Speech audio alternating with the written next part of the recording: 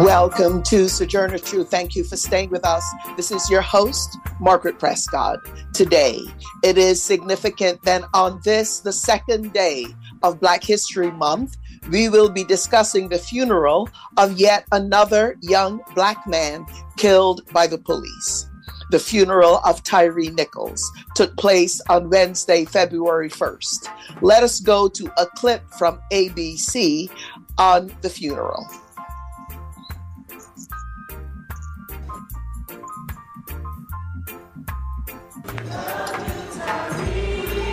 For the family of Tyre Nichols, a day of emotional overload. This family has endured the unsolicited, unwarranted, unreasonable, unjustifiable, and massive burden of grieving their loved one, and at the same time, fighting for justice. As they bid final farewells to a beloved father, son, and brother. Tyre was a beautiful person.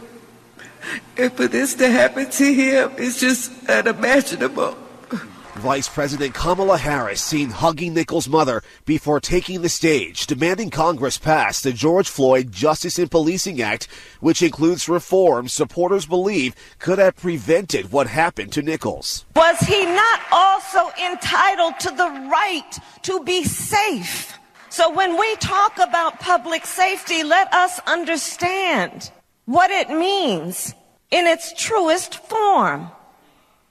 Tyre Nichols should have been safe. Nichols' loss felt as Memphis police released the administrative HR files of 5 fired officers seen on video beating Nichols on January 7th. Give us your hands! 4 of the 5 have records with suspensions or written reprimands, but none was previously found to have used excessive force. ABC News obtaining an initial incident report from Nichols' arrest and finding stark inconsistencies between it and footage from police body cams and a surveillance camera.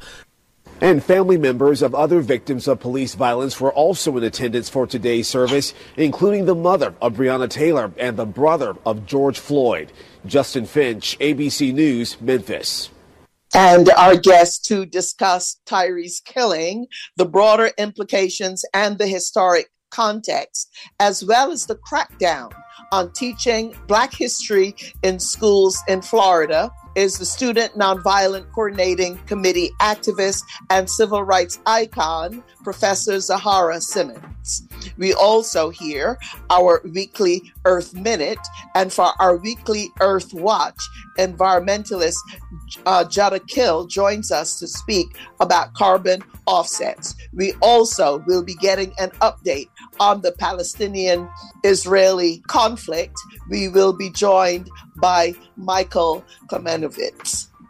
We live in a global world. We're all interrelated. So on Sojourner Truth, we work to bring directly to you news and views on local, national, and international policies and stories that affect us all.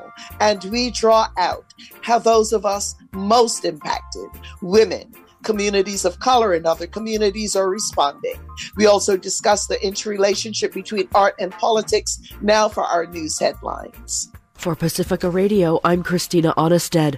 The grieving family of Tyre Nichols celebrated his life and mourned his death at the hands of Memphis police officers yesterday.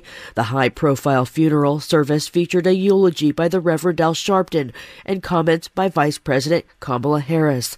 Eileen Alfandari reports. Sharpton, Vice President Kamala Harris, and Nichols' mother, Rovon Wells, called on Congress to pass the George Floyd Justice and Policing Act. The broad package of police reforms includes a national registry for police officers disciplined for misconduct, a ban on no-knock warrants, and other measures. Wells fought back tears as she spoke. I just need whatever that George Floyd bill, we need it passed. Yeah. To take some action because there should be no other child that should suffer the way my son. Vice President Harris said the beating of Nichols was a violent act that went against the stated mission of police to ensure public safety. This is a family that lost their son and their brother through an act of violence at the hands and the feet of people who had been charged with keeping them safe. In the 3 weeks since Nichols' death, 5 police officers were fired and charged with his murder. Their specialized unit was disbanded. 2 other officers were suspended. 2 Memphis Fire Department emergency medical workers and a lieutenant were also fired. More discipline could be coming. I'm Eileen Alfandary for KPFA News. Ukrainian officials say Russian missiles have struck residential areas in an eastern city of Kramatorsk for the second time in the last 24 hours. Today's attack came while top European Union officials held talks in Kiev with the Ukraine government as the war with Russia approaches its one-year milestone. The latest strike in Kramatorsk came as rescue crews searched for survivors in the rubble of an apartment building struck by a Russian missile late yesterday that killed at least 3 people and wounded 21 others. Ukraine's President Volodymyr Zelensky warns Russia is amassing thousands of troops for a major strike for its one-year anniversary of the war in Ukraine. In the U.S., Progressive Democrat Representative Ilhan Omar released an audio recording of a threat she's received after House Republicans voted to oust her from the House Foreign Affairs Committee yesterday. A final vote to remove the nation's only Somali-born Muslim lawmaker from committee is scheduled for today. As you I'll put a bullet in your head and get the out of my country, you sucking bitch. I'll kill you. In a post on social media, Omar said these threats increase whenever Republicans put a target on my back. She's called the Republican efforts to oust her over comments she made that were characterized as anti-Semitic hypocritical, noting the party opposed removing GOP lawmakers from committees over incendiary, violent remarks they had made in the last session. Homeland Security Secretary Cuban-American Alejandro Mayorkas could be next. Alex Gonzalez reports. Arizona Representative Andy Biggs said he is filing the articles of impeachment because Mayorkas is, quote, an immediate, imminent threat to the United States of America. If these are his policies that he finds accord with, then he must be impeached because he is a public official who has lost public trust. I'm Alex Gonzalez for Pacifica Network and Public News Service. Bipartisan legislation to tighten background checks was introduced in Washington, D.C. to address gun violence in the U.S. yesterday. Christopher Martinez reports. Brian Fitzpatrick is a Republican from Pennsylvania. Our Bipartisan Background Checks Act will make sure that firearms are kept out of the hands of domestic abusers, out of the hands of felons, and out of the hands of the mentally ill, while still respecting the constitutional rights of law-abiding citizens. The Bipartisan Background Check Act aims to close loopholes that let about 1 in 5 gun sales go forward without background checks. Democrat Mike Thompson of California says he's introduced the measure in every congressional session since the Sandy Hook school shooting a decade ago. The only corner in America where background checks are not bipartisan is over on the floor of the United States Senate. And we want to make sure we change that this year. Passing new gun legislation in the majority Republican House might not be easy. Even in California, the predecessor of the concealed gun bill failed last year. But Howard University student and activist Mariah Cooley with the group March for Our Lives is not deterred. We will protest in the streets, vote in the polls, and run against tired and old leadership and win. If that's what it takes to keep us safe, then we're going to keep fighting.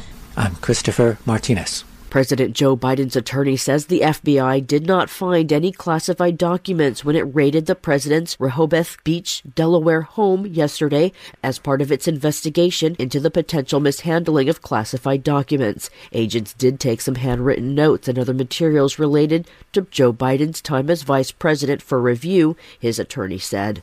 The Federal Reserve extended its fight against high inflation by raising its key interest rate a quarter point, its 8th hike since March. And the Fed signals even though inflation is easing, it remains high enough to require further rate hikes. That move has been criticized by progressive Democrats and some economists.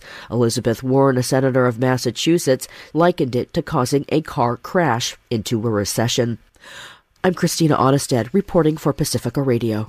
And this is Margaret Prescott, host of Sojourner Truth. And yes, as I said earlier, it is significant on this second day of Black History Month.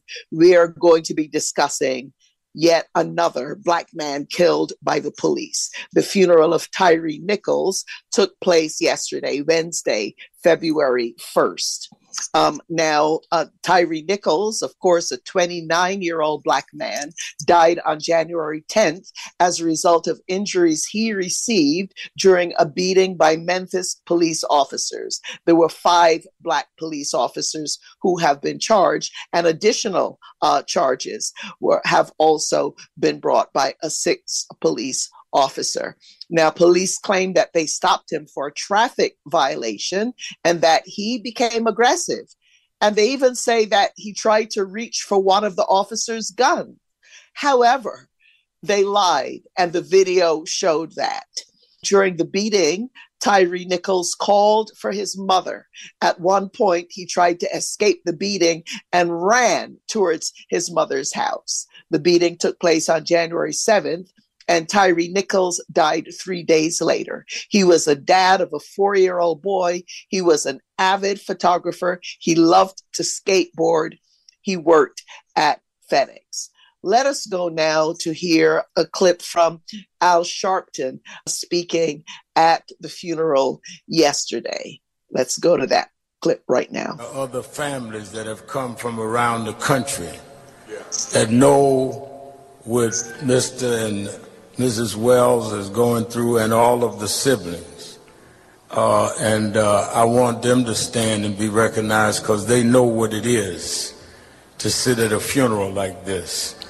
And I know the family of George Floyd is here. Stand up. Brandon, Pholonis, the family. Botham John's sister is here. The mother, Pholonis and Kiki is here, of the Floyds. There's Botham John's sister, and Brandon, the mother of Eric Garner from New York, is here.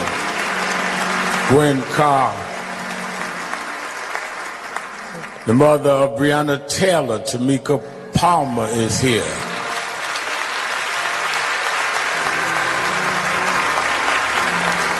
And there may be others that I did not have the note for. I want the family to know that they've come to be with you.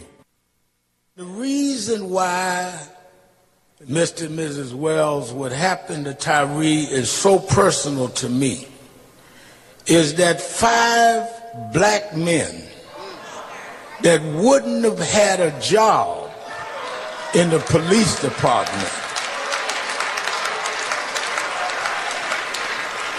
would not ever be thought of to be in an elite squad.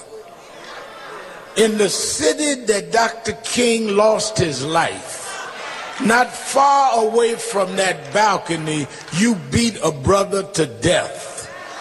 There's nothing more insulting and offensive to those of us that fight to open doors, that you walk through those doors and act like the folks we had to fight for to get you through them doors. People had to march and go to jail, and some lost their lives to open the doors for you. And how dare you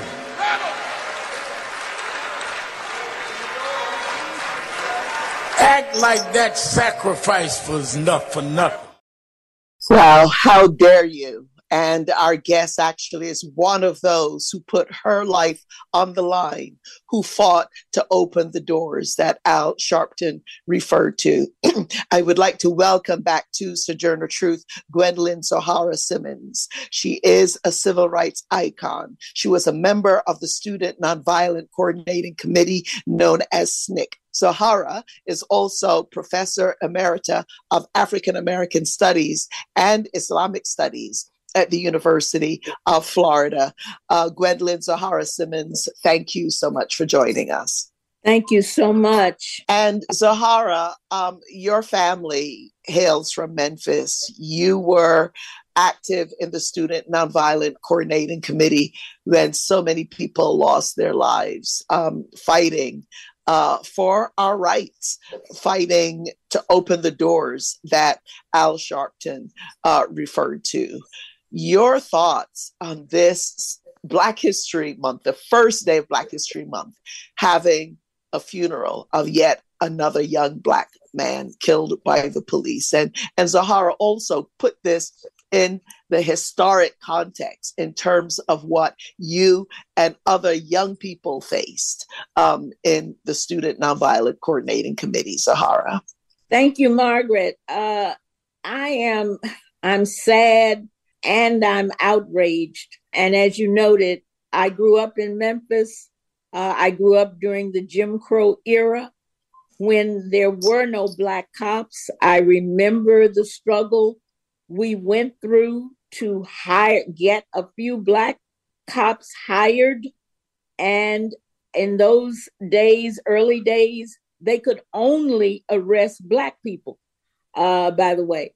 So the long struggle that we engaged in across the South, and certainly in Memphis, I know it well, and then going to Mississippi during the 1964 Freedom Summer Project and working there for almost 2 years, where there were no Black police in Laurel, Mississippi, where I was, and in many of the other places. So Reverend Sharpton and I attended virtually the funeral yesterday. He was so right. Of course, we are very clear that there is it's not an individual problem. We have a problem with policing in the United States. It is a structural problem. And unfortunately, what happened to Tyre Nichols shows us that when Black people become police officers, they can often become just like the system that we fought to get them into, thinking that it would make it better for Black and brown people. And obviously it has not. And what those 5 Black officers did to Tyre Nichols is unspeakable. And it is, I was just stunned because I did look at the video of what they did to him. And so we are faced with a tremendous problem in the United States of America. And we must organize to defund, as Black Lives Matter said, the police. And I don't care how many people try to denigrate what we say. They don't listen to the rest of that. Put those funds into needed programs, social workers, nurses, etc. So yes, we are faced with a terrible situation. And as you know, I'm in Florida and very involved with the Dream Defenders, who began organizing after Trayvon Martin was killed. Certainly wasn't killed by a quote unquote police officer, but he was a wannabe cop. So the situation is dire, and we must organize and demand change. And it has to be ongoing. You can't just march a few days and then go home. This has to be organized, ongoing, systemic opposition to what is happening in our cities and counties across this nation when it comes to the police killing of Black and brown people. And, Zahara, there's a lot of discussion about the fact that the main officers involved, some others have also been charged, are 5 Black police officers. And Al Sharpton spoke very passionately about that and how he took that personally. And, when your life was on the line and you were at risk there in SNCC, you were facing mainly violence coming from white folks. not from Black police officers, right? And I wanted your comment on it, because the fact that there are Black does point to the problem being systemic. And yesterday we had a conversation with historian Dr. Gerald Horne, where we were also talking about, historically, there have always been Black people who stood against the movement, so to speak, even from before we left the continent of Africa. The various slave rebellions in the United States that were in part defeated because, some Black folks, spill the beans. And Malcolm X talks about the house Negro and the field Negro. But just help us to understand that relationship of people saying, well, it can't be a racist attack because the officers involved were Black. Zahara. Yes, well, as I said, we're dealing with systemic racism.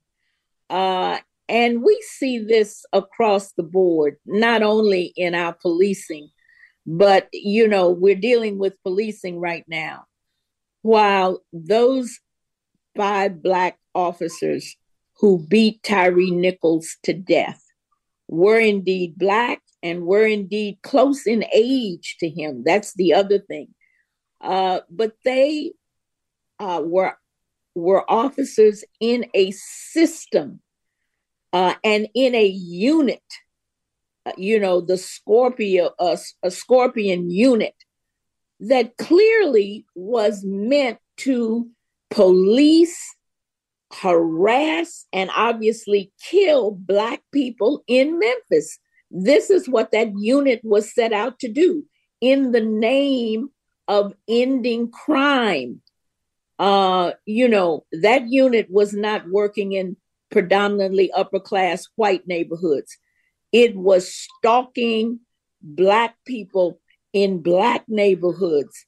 And as we now know, they stopped Tyre seemingly for no reason. And even if he did run a stop sign or whatever, it certainly doesn't require the death penalty. So we're dealing with a system, and those 5 young men were caught up in that system. And you're right. We've always had what we used to call Uncle Toms, snitches, who told the police who the movement people were, who were members of the NAACP, who was housing SNCC workers for 30 pieces of silver if they got that much. So yes, this is true, but it's the system that must be changed. And certainly all of the snitches and Uncle Toms, those people have to be called out. They have to be shunned in our communities. Yeah, I must say I have to agree with you there. Zahara Simmons is our guest, a civil rights icon, working with the Student Nonviolent Coordinating Committee. And Zahara is also Professor Emerita of African American and Islamic Studies at the University of Florida. She's based in Florida. So Zahara, before you go, I also wanted to get your thoughts on what is going on. Well, it's across the country, but also in Florida, where you have Florida Governor Ron DeSantis calling for diversity programs to be dismantled in the state's colleges and universities.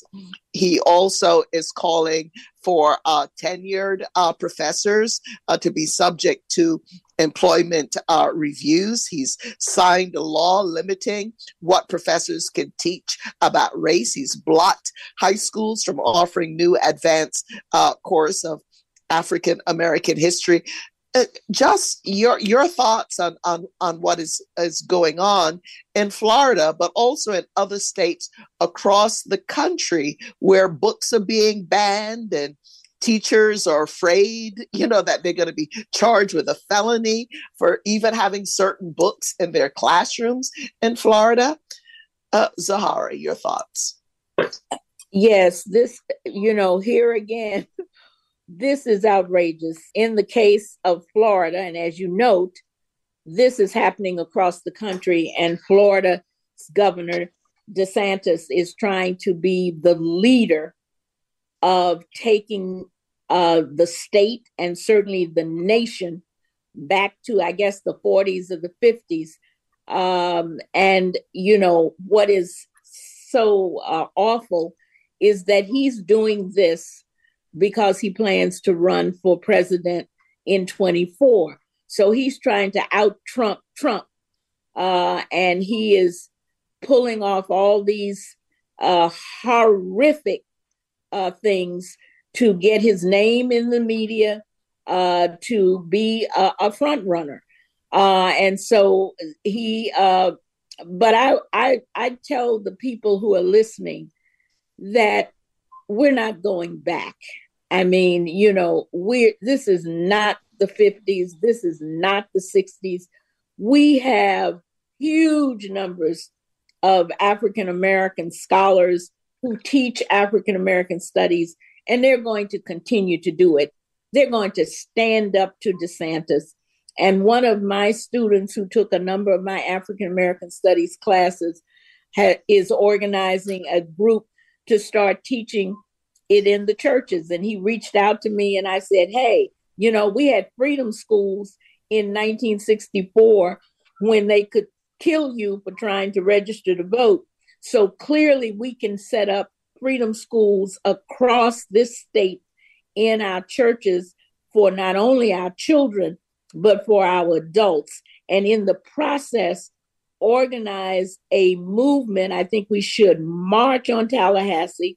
We should stand outside the governor's mansion and the state capitol and say, we're not going back and you can't force us back. And hopefully the teachers are organizing to resist. They can't run the schools without the teachers. And so this is the time to organize and fight back against this madness. We are not going back. Yeah, and this idea, you got that right, of that in 2 counties in Florida, you know, they're saying, well, you know, you have to, either teachers have to remove books from their classroom, books that they have brought in their libraries, or they have to be covered up, and that books have to be approved by a qualified school media specialist. I mean, this is already 1984. You know, that the George, the Orwellian situation here. And then you have, Audre Lorde, who Audre and I were in the same women's group together. She was in the early Black Women for Wages for House Worker group that I co-founded in New York, like a queer Black feminist. Audre Lorde, you know, with this curriculum, this new African-American studies curriculum that has come out, she has been cut. Reparations has been mentioned once. They cut Black Lives Matter. They cut queer studies. I mean, it's just, you know, the kind of dumbing down of the country, but also, you know, keeping people not knowing much about the other. Just some final thoughts from you, Zahara, on all this.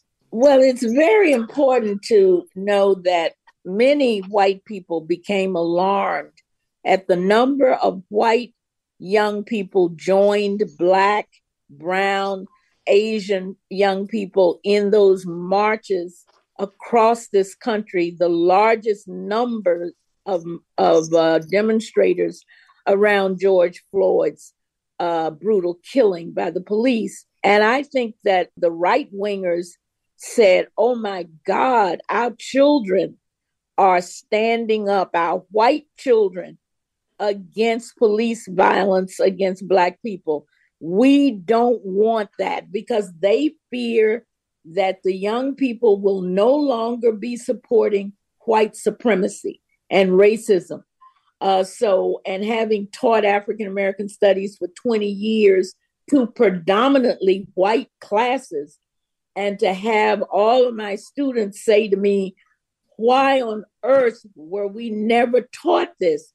And their whole mindset changed in a semester from these classes. So you can imagine if we started in middle school or even lower, teaching the true history of this country. They know that white supremacy would be on the rocks, and that's ropes, excuse me. And this is one of the things they are trying to prevent. They don't want their children, white children particularly, to know the truth about this country and to want to change it. And so it's too late. We're not going back. We will continue to teach, continue to put the 1619 Project forward.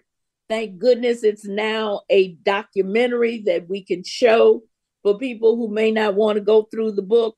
So it's not something we're going to take lying down. It's too late for this, DeSantis. Forget it.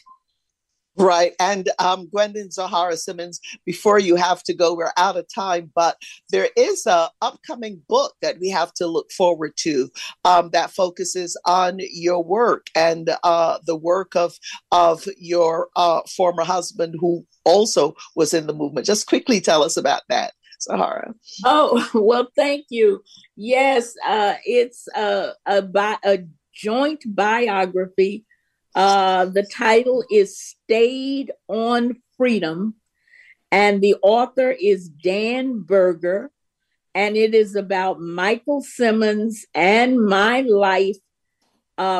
He starts from the time we were young, so that we can talk about the influences that led us to join the civil rights movement, particularly SNCC, and all of the work we have done since the 60s, right up until 2004, both our international as well as national work for civil rights, human rights, and peace. So Stay on Freedom, Dan Berger, basic books. You can get it everywhere.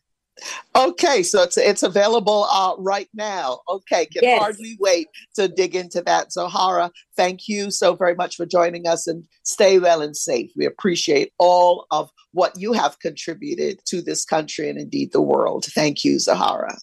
Thank you, Mark. All righty, we are going to take a station break, and coming up, our weekly Earth Minute. We're going to be discussing the latest on the Palestinian-Israeli conflict, and that will be followed by our weekly Earth Watch. Stay with us. We'll be right back. Mama, dear mama, look in yonder tree. See that pretty little sparrow looking back at me. She can soar above the clouds, way up in the sky. She can fly away from here. Why can't I? Daughter, dear daughter, I'll tell you something true. Remember Granny Liza? Well, every night she flew. They tried to keep her down, but there was nothing they could do. She could fly, she could fly. She could slip the bonds of earth and rise so high. A new investigation by The Guardian reveals that forced carbon offsets, approved by the world's leading provider Verra and used by big corporations such as Disney, Shell, Gucci, and more, are largely worthless and could make climate change worse. The findings show that 90% of the most commonly used rainforest offset credits do not represent genuine carbon reductions. In fact, 3 scientific studies that use satellite imagery to evaluate several forest offsetting projects, known as REDD+, found that roughly 94% of the credits the projects produced should not have been approved. These findings raise questions over the growing carbon offsetting market, with many companies now branding their products as carbon neutral without evidence to back this claim up. This means that companies are capitalizing on these bogus credits to entice citizens to keep on consuming and engaging in environmentally harmful activities under the guise of so-called carbon neutrality and steering people from the truly systemic changes that must occur. For the Earth Minute and Sojourner Truth Show, this is Steve Taylor from Global Justice Ecology Project. All righty, that was our weekly Earth Minute. We want to welcome all of our listeners on Pacifica flagship stations around the country and also our affiliate stations. If you're a member of Facebook, you can like and friend us on Facebook. Our handle on Instagram and Twitter at So True Radio. Check out our website at SoTrueRadio.org, where we have a community calendar and many more stories. We are heard nationally and internationally on SoundCloud. Today, we'd like to give a shout out to our SoundCloud listeners in Florida and internationally to our SoundCloud listeners in London, England. And indeed, London, England is where our next guest hails from. Now, the month of January culminated in what is being proclaimed globally as the deadliest period of fighting between Israel and Palestine in years in the occupied West Bank and East Jerusalem. The Palestinian Ministry of Health reports Israel has killed at least 42 Palestinians in this month alone, including 8 children and an elderly woman. The deadliest Israeli raid in the West Bank took place on Thursday, January 26, when Israeli forces raided the Jenin refugee camp in the West Bank, killing 100 people. It was the deadliest Israeli raid in the West Bank in 2 decades. Let us actually go now to a clip from Al Jazeera about all this. U.S. Secretary of State Antony Blinken is visiting Israel and the West Bank on a trip to the Middle East beginning in Egypt. It will be his first to the region since a new far-right government came to power in Israel and comes just days after Israeli forces killed more Palestinians in Jenin. We'll be looking at what to expect from the visit in more detail with our guests in a few moments. But first, Al Jazeera's Ahmed Maher explains how that raid unfolded. Palestinians in Jenin pay their respects to 9 people killed in an Israeli military raid on the occupied West Bank on Thursday. They are buried next to dozens of other Palestinians who died over the past year in Israeli incursions into the Jenin refugee camp. This is the first time Israeli forces have stormed the narrow alleyways of the Jenin refugee camp in the past several months, according to locals. Their past raids were limited to the outskirts. People here woke up to a pitched battle between Israeli army forces and Palestinian fighters in this road in the densely populated camp. I was leaving for work at 7 in the morning. I looked outside. Soldiers were coming out of 4 cars. They took over this house here and another rooftop and started shooting at the fighter's house for half an hour, after which they shot anti-tank weapons at the place. That's when we believe the fighters were killed. Families here are frustrated and exhausted because these Israeli military raids have become regular, part of their daily routine. And they say they stay up late every night fearing the next military raid.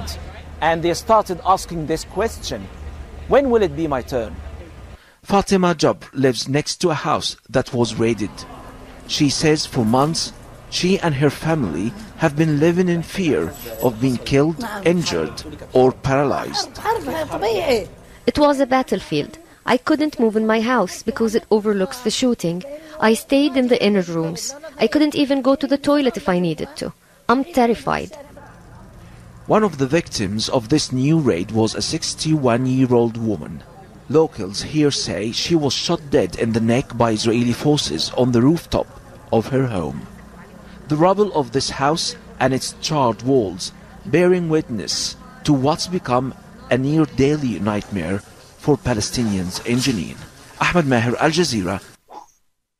All righty. And I would now like to welcome our guest, Michael Kalmanovitz. He is based in London, England. He is Jewish himself. He is a founding member of the International Jewish Anti-Zionist Network since 2008, which, among other initiatives, co-founded the Stop the JNF campaign, which is the Jewish National Fund, a registered charity in the UK and the US. And the reason it's a problem, it's considered by campaigners as an apartheid organization which covers up Palestinian villages with parks in order to prevent Palestinian people from returning to their homes.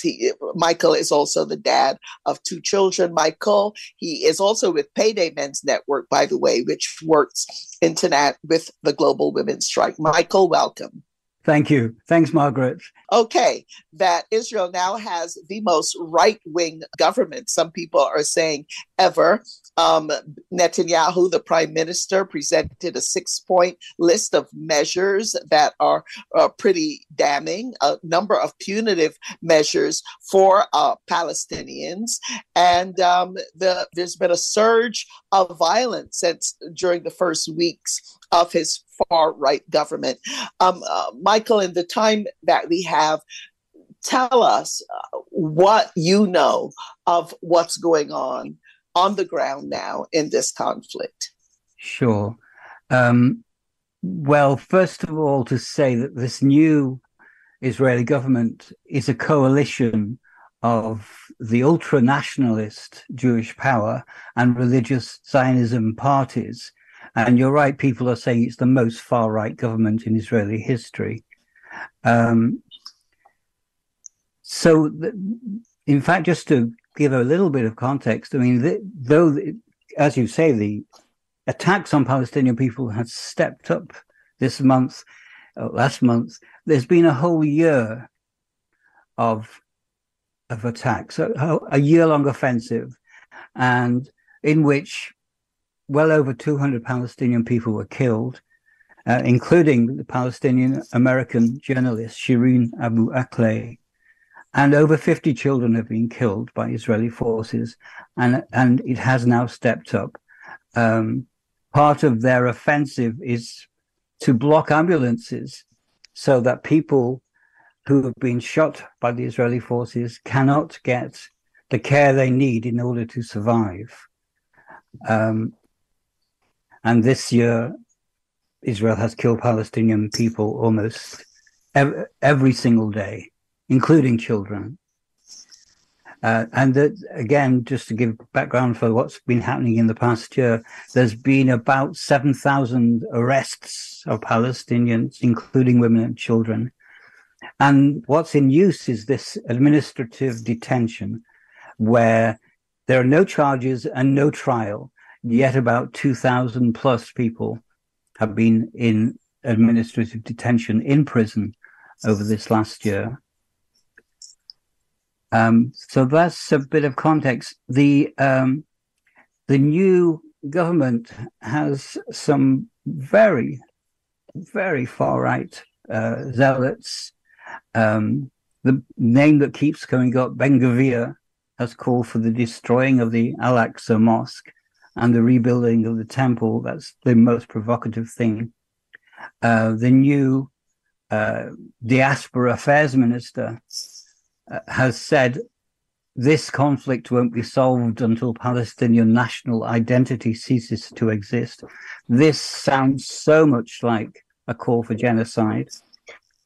And one of the new MPs, Zidka Fogel, has said, or members of Knesset, MKs, sorry, if it is to be an Israeli mother crying or 1,000 Palestinian mothers crying, then 1,000 Palestinian mothers will cry. We are too merciful. It's time for us to stop being so. What they're saying and what they're doing is just so outrageous. People everywhere now recognize it's apartheid, and some of us are clearly saying it's genocide. Yeah, and Michael, a couple of notable things here in the media. The Los Angeles Times actually has an op-ed that says yesterday that said Palestinians in Israel have new cause to fear for their future. Given the escalation of violence. And The Guardian, there's an editorial in The Guardian talking about the risk of a third intifada. And in fact, some people have said the intifada is already underway. And then just overnight, I suppose, Israel launched air raids on Gaza, they claim, after rocket fire. But we also see that residents of Israeli settlements, these illegal settlements against international law, they have also been going in and just attacking Palestinians. Michael, your thoughts on this, Michael? We've got like about 3 minutes left in this segment. Michael. Okay. Well, actually, what I do want to say is that the Palestinians are resisting this level of repression, and the context is because the occupation is illegal. It is not illegal to resist the oppression, the occupation itself, and there is growing armed resistance, particularly in Nablus and Jenin, and there are new armed resistance groups that have grown just recently. The Lion's Den is probably one of the better known ones, but there's brigades in Jenin and Nablus. The Palestinian Authority are trying to bribe militants in order for them not to be resistors. And the prisoners are planning a mass strike for freedom. So that's in the offing as well. And internationally, various things are happening in support of Palestine. The President Lula of Brazil, one of the first things he did as president was to fire Brazil's ambassador to Israel. I mean, Barcelona is figuring out how to end its relationship with Tel Aviv, their twinned cities. In the US, I mean, all kinds of things are happening to criticize deeply what the Israeli state now is and what it has become. And Jewish people everywhere, especially in the US, are calling for a critical and necessary debate. And there's been protests outside the Israeli-American Council in Austin, and University of Michigan students have called for intifada when Vice President Kamala Harris was visiting. Here in the UK, a group called Palestine Action has been battering the Israeli weapons factories with sledgehammers. And there's been a number of Elbit factories that have been attacked. And you'll see various things like last month, Bilbao and Real Madrid's football match, where there was a ton of Palestinian flags flying. Yeah. So, and you don't get to hear about this because the mainstream press, by and large, wants you not to know what Palestine needs to do, and probably is afraid they'll be accused of anti-Semitism if they tell you the truth. Right. Yeah, well, on that note, Michael, I'm afraid we are going to have to leave it there, but we will continue to cover this topic, and we hope to have you back. Thank you for your work, and I imagine people could do a search online for the Jewish Anti-Zionist Network. Is that right, Michael, to get some information? They can. All righty. Thank you so much, Margaret. Thank you. All righty. Okay.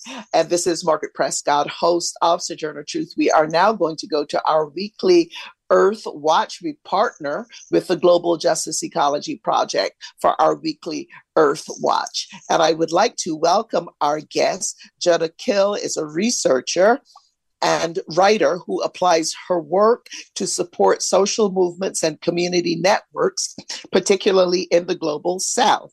Now, currently, one focus of her work is on analyzing the role of carbon markets in the emergence of the green economy concept. And we're going to be talking a bit about that. So welcome, Judah. Hello, Margaret. Welcome, and thank you for having me on the show. Okay, so this emergence of this green economy concept, and these terms, natural capital, right, and redefining nature of the green economy. Just tell us a bit about that and the problem even with these terms, Jenna. Well, there's where to start. Really, it's as societies, we're really running into trouble with the destruction of nature that our way of life and our economy is causing. So those profiting from that destructive model are turning to nature for the solution, when the reality is we really have to change the way we're running our economy and organizing our societies. One of those new terms that has caught on almost like a wildfire is carbon offsetting. This illusion, I would say, that we can keep on burning fossil fuels and pay somebody else a pittance to pay up the climate damage that's being done. Today, when you go into, I don't know about your end of the world, but on my end of the world, if you're going to a supermarket today, it's almost hard to find a product that doesn't claim to be carbon neutrally produced. It's an illusion. And there has been some investigations coming out the last couple of weeks that really, I would say, once again, have exposed this carbon offsetting as a myth. Yeah, and the idea that you have these corporations that basically can just buy, spend money and say, okay, well, we're absolved now, right? Basically, from what you say, buying the right to destroy or pollute. So, and a lot of states, you have it in California, and other parts of the United States and other parts of the world. I mean, this is being put forward as a solution to the climate crisis.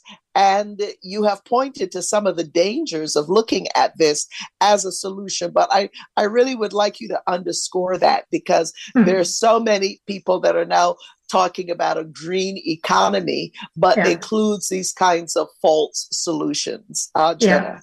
Yeah. One is to clear up one of those persistent myths about carbon offsetting. It's always presented as if that were reducing, as if offsets were reducing emissions. They do not. I would always want us to all say together, offsets do not reduce emissions. But what we need to do to prevent real climate chaos, uncontrollable climate chaos, is reduce emissions. So if we all can agree that offsets do not reduce emissions, then we know there is a problem with promoting offsetting. And, there was the last couple of weeks, in fact, there's been investigations by organizations like the Source Material, an organization called Follow the Money, and the Guardian newspaper and Die Zeit newspaper in Germany. And they have revealed that when one of the very popular ways of offsetting is claiming to have protected forests that otherwise would have been destroyed. And all of those investigations, all of those organizations, they looked into some of the projects that are selling forest carbon offsets. And they found that somewhere between 90% and perhaps a little less of those credits are existing, or the reductions that those credits claim, they exist on paper only. So if you've been buying a forest carbon offset credit from one of those projects that they have looked into, you're very likely to have paid for something that isn't what it was sold you to be. And that's a big problem, not just for you, because you believe you can, with good climate conscience, continue buying where otherwise you might have taken a thought and thought, maybe I don't really need that because it is damaging the climate. But also, these are, it's not you and I only buying those carbon offsets. It's companies like Shell, like Total, all the big oil companies buying that and claiming that they're advertising that they're selling carbon neutral petrol, making carbon neutral fossil gas shippings. And that's a big, big problem. And it is a big damage to the climate because offsets first don't reduce, but if they don't even present or represent the claimed emission reduction elsewhere, they are making the climate problem worse because emissions are going up when on paper they're shown to be evening out. That's a big problem. Yeah, and the general public being misled, thinking that they are actually doing something to protect the forest. It would be interesting to follow the money and see where all of that money is going. But Jody, thank you for joining us. We do have to wrap things up here. We had a packed show today, but we do appreciate your work. We're going to continue to follow this and cover this story. So we want to thank you, and we want to thank the Global Justice Ecology Project. And please keep us posted. And by the way, for people who want to follow your work or find out more about carbon offsets, what should they do? They should go to everybody's work. Look for red-monitor.org, and you'll find a lot of information about the Carbon Con that is carbon offsetting. And check out Follow the Money and the source material, the Carbon Con, and you'll find a lot of really good information that makes you think twice about buying offsets. Don't do it. Reduce your emissions. Okay. Right. Thank you. Thanks for having me on the show. Thank you. Sure. Thank you. All righty. We are out of time. We got to go. Today's show produced by me. That's Margaret Prescott. I'd like to thank our assistant producer, Alicia Vargas. Also, our engineer, Gary Baca. If you like a copy of today's show, contact the Pacifica Radio Archives or go online to pacificaradioarchives.org. Please stay tuned for more programming on KPFK and your local station. Sojourner Truth will be back on the air tomorrow for our weekly roundtable. We'll have our regular panelists. You won't want to miss that. There's a lot going on. Thank you for listening. This is your host, Margaret Prescott, and please stay well and safe.